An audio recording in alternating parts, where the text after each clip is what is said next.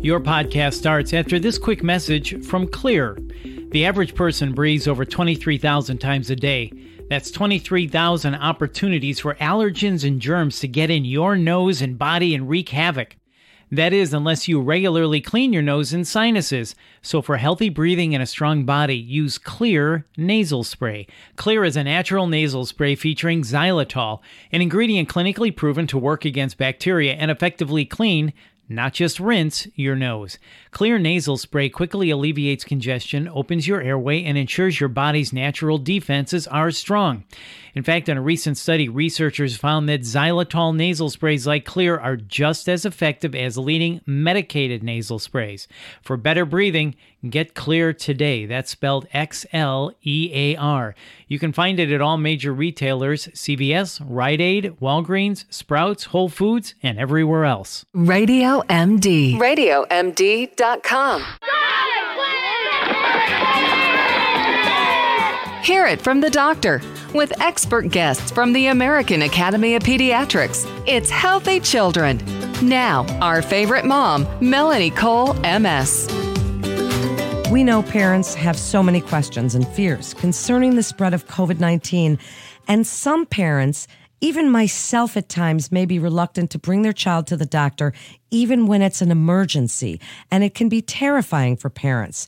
Joining us today on Healthy Children is Dr. Allison Tothy. She's an associate professor of pediatrics with a specialty in pediatric emergency medicine at the University of Chicago Medicine. She's also a spokesperson for the American Academy of Pediatrics. Dr. Tothy, it's such a pleasure to have you back on again. Help us to understand COVID and our kids. Do we have some latest information on how it's affecting our kids? And you can mention both emotionally and physically. Hi, thanks for having me on today. You know, a lot of the information is trickling in slowly. We're getting more and more information, unfortunately, as more and more people are getting sick. We still believe that the majority of kids are only suffering from mild illness if they are infected with COVID, which is really great news and hopefully should reassure parents. As you know, and you've seen in the news, we are seeing some children who have a post-viral infection that is incredibly serious. And that piece of news is probably scary for parents. Fortunately, it's still a really small number of kids. So most of the children we see are having mild illness. When you talk about mild illness, there's seasonal allergies going on right now. Kids get the cold. It's flu season. What are some of the first symptoms that parents should be on the lookout for, and how do we know what it is we're dealing with? So some of the first symptoms are like any other cold, cough, fever. The COVID-19 does, people report a loss of sense or of taste or smell, which is different than a lot of other colds. But the majority of children are reporting cough, runny nose, fevers, some body aches, not unlike flu symptoms or other colds that we've seen. Well, and as our children, and I know COVID has kept some parents, they've delayed not only well visits, but even vaccinations, which is another show. We can talk about it another time. But the fact is that even if our child is sick, and I know as a parent, I've done 2 telehealth visits now because I was really concerned about my daughter for various things. So tell us a little bit about when we call our doctor. Our kids maybe develop a fever. How high should that be? When do we be concerned? When do we call our doctor? And can we do it through telehealth? When does that change over? I love that you did the telehealth visits. I think that's a great option, and most pediatric practices have really transitioned really nicely to being able to offer that to their patients and their families. So that is absolutely a great option. Most importantly, I think that if you're concerned about your child and you have a pediatrician, you should call your pediatric office, your pediatrician, and ask them to help guide you if you're concerned. Pediatricians and their teams are really well versed at being able to help families decide if they're able to go to the emergency, if they need to go to the emergency department, if they need to be seen in person, or if they can do a telehealth visit. And all of those are viable options, and your pediatrician can help you decide what you should be doing.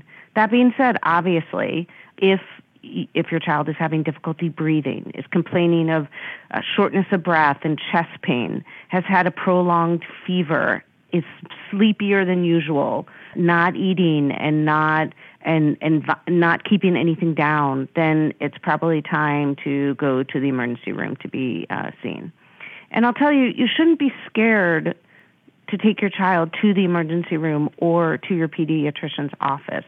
All of us as physicians are really, really, really conscious of how scared our patients and our families are to venture outside and to come to the hospital. And we are doing everything we can to protect all of our patients and families and keep the environment as safe as possible. Well, thank you for that reassurance for parents, Dr. Tothi. So, first of all, for kids, we hear that they may be asymptomatic carriers. Can you tell parents that are concerned about this? Because some kids want to maybe see their friends even at a distance and with masks on, but nobody quite understands this asymptomatic carrier portion of it. Can you give us a little explanation? Sure. Now is still not the time to have play dates for your kids. Certainly remember that even if the kids are healthy, they've been around parents who might be working, other loved ones. So while that bubble of children might feel safe, it's those outside contacts that each family has that is the unknown or the unsure exposure.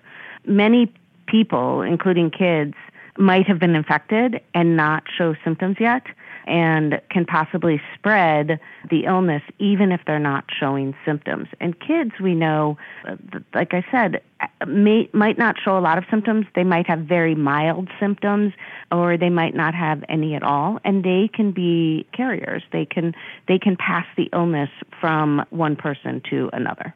Do we know how long that they can be carriers? It's a question that I've been hearing from parents and my kids, and I'm thankful that you said it's not the time for play dates and things.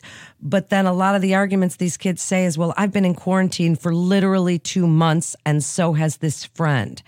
So can we, and I know you mentioned, but do we know anything about how long someone can incubate as an asymptomatic carrier? Yeah, Melanie, I'm hearing the same arguments in my house, so I completely sympathize with parents who are getting those arguments from their teens. We don't know is the short answer. There's so much unknown right now because it's only been a few months that we've been dealing with COVID-19 in the United States, and so we aren't 100% sure how long kids might be asymptomatic. Most people say that quarantine for 14 days, really truly quarantine with no symptoms. But that means that you haven't had contact with someone who might be positive in 14 days. And remember, while some parents are working from home or all sheltering in place, not all parents and families are. Many people are still working outside the home. They are also running errands and going to grocery stores and doing all the normal daily activities that they need to do to support their families. And that's where the risk comes. So it's not just about the kids who, they're sitting, just like my kids on couches and sheltering in place and relying on the internet to communicate with their friends and hang out. That's not where the biggest issue is. It's all the other people that they are coming into contact with. Well, certainly, and hiding in their bedrooms as well. That's a really common thing with these teens. My goodness, if they come out just to eat and then run back in there as soon as they're done. Now, if, God forbid, one of our kids shows symptoms, what do you want parents to know about other people in the house and what we should be doing? And if a child shows these symptoms but doesn't have difficulty breathing and those things, is this a trip to the emergency room or to our pediatrician? So the first thing I would tell parents is to take a deep breath and try to settle your nerves and your worry and take a good look at your child and realize that they might feel a little bit sick, but they probably don't look much different than when they have any other cold during cold or flu season as well.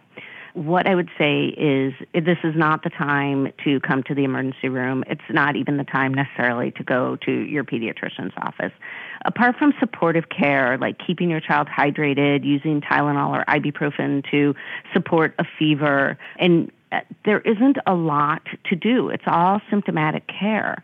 And so the best thing to do is, if you have a pediatrician, give your pediatrician a call, check in with them.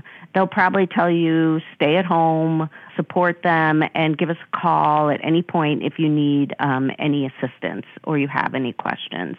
For your kids at home, what I would recommend is trying to have them, if they can have their own space, try to keep them in their own space. If you have the possibility to have them use their own a single bathroom, have them use their own bathroom. If they need to be around people, it's time to probably mask at home. If you really good hand washing, more so than you've ever done, wipe down all high contact surfaces, doorknobs, kitchen drawer pulls, light switches, faucets, the handle on the toilet, all the things that people come in contact with multiple times a day. It's time to be hypervigilant in cleaning. So important. This is great information, Dr. Tothi. And before we wrap up, as we said, kids are hiding in their bedroom. We're worried if they have a little cough or a stuffy nose. Parents, our blood pressures rise real quick. There seems to be a worldwide stress that we're all feeling from this right now. Can you put it into perspective for us as a specialist in emergency medicine, and based on what you're seeing with our kids, to help us manage the emotional challenges that our kids are going through and ourselves are going through, so that we can help our kids with all of this? Yeah, it's a great question. I think that the first answer is it's independent for every person and every family, and everyone manages stress differently. And your kids are under stress. Remember, this is new for them just as it is new for us, for all of us. And how we react to that stress feels different. So I think it's really important for everyone to have a little more patience with one another. Recognize that maybe your kid will spend a little more time on their iPad or on their phone, or they might spend a little bit more time in their room not wanting to talk to one another. That being said, it's really important to spend time, if you can, as a family. Go outside, put the screens down, go for a walk, socially distanced, but go for a walk.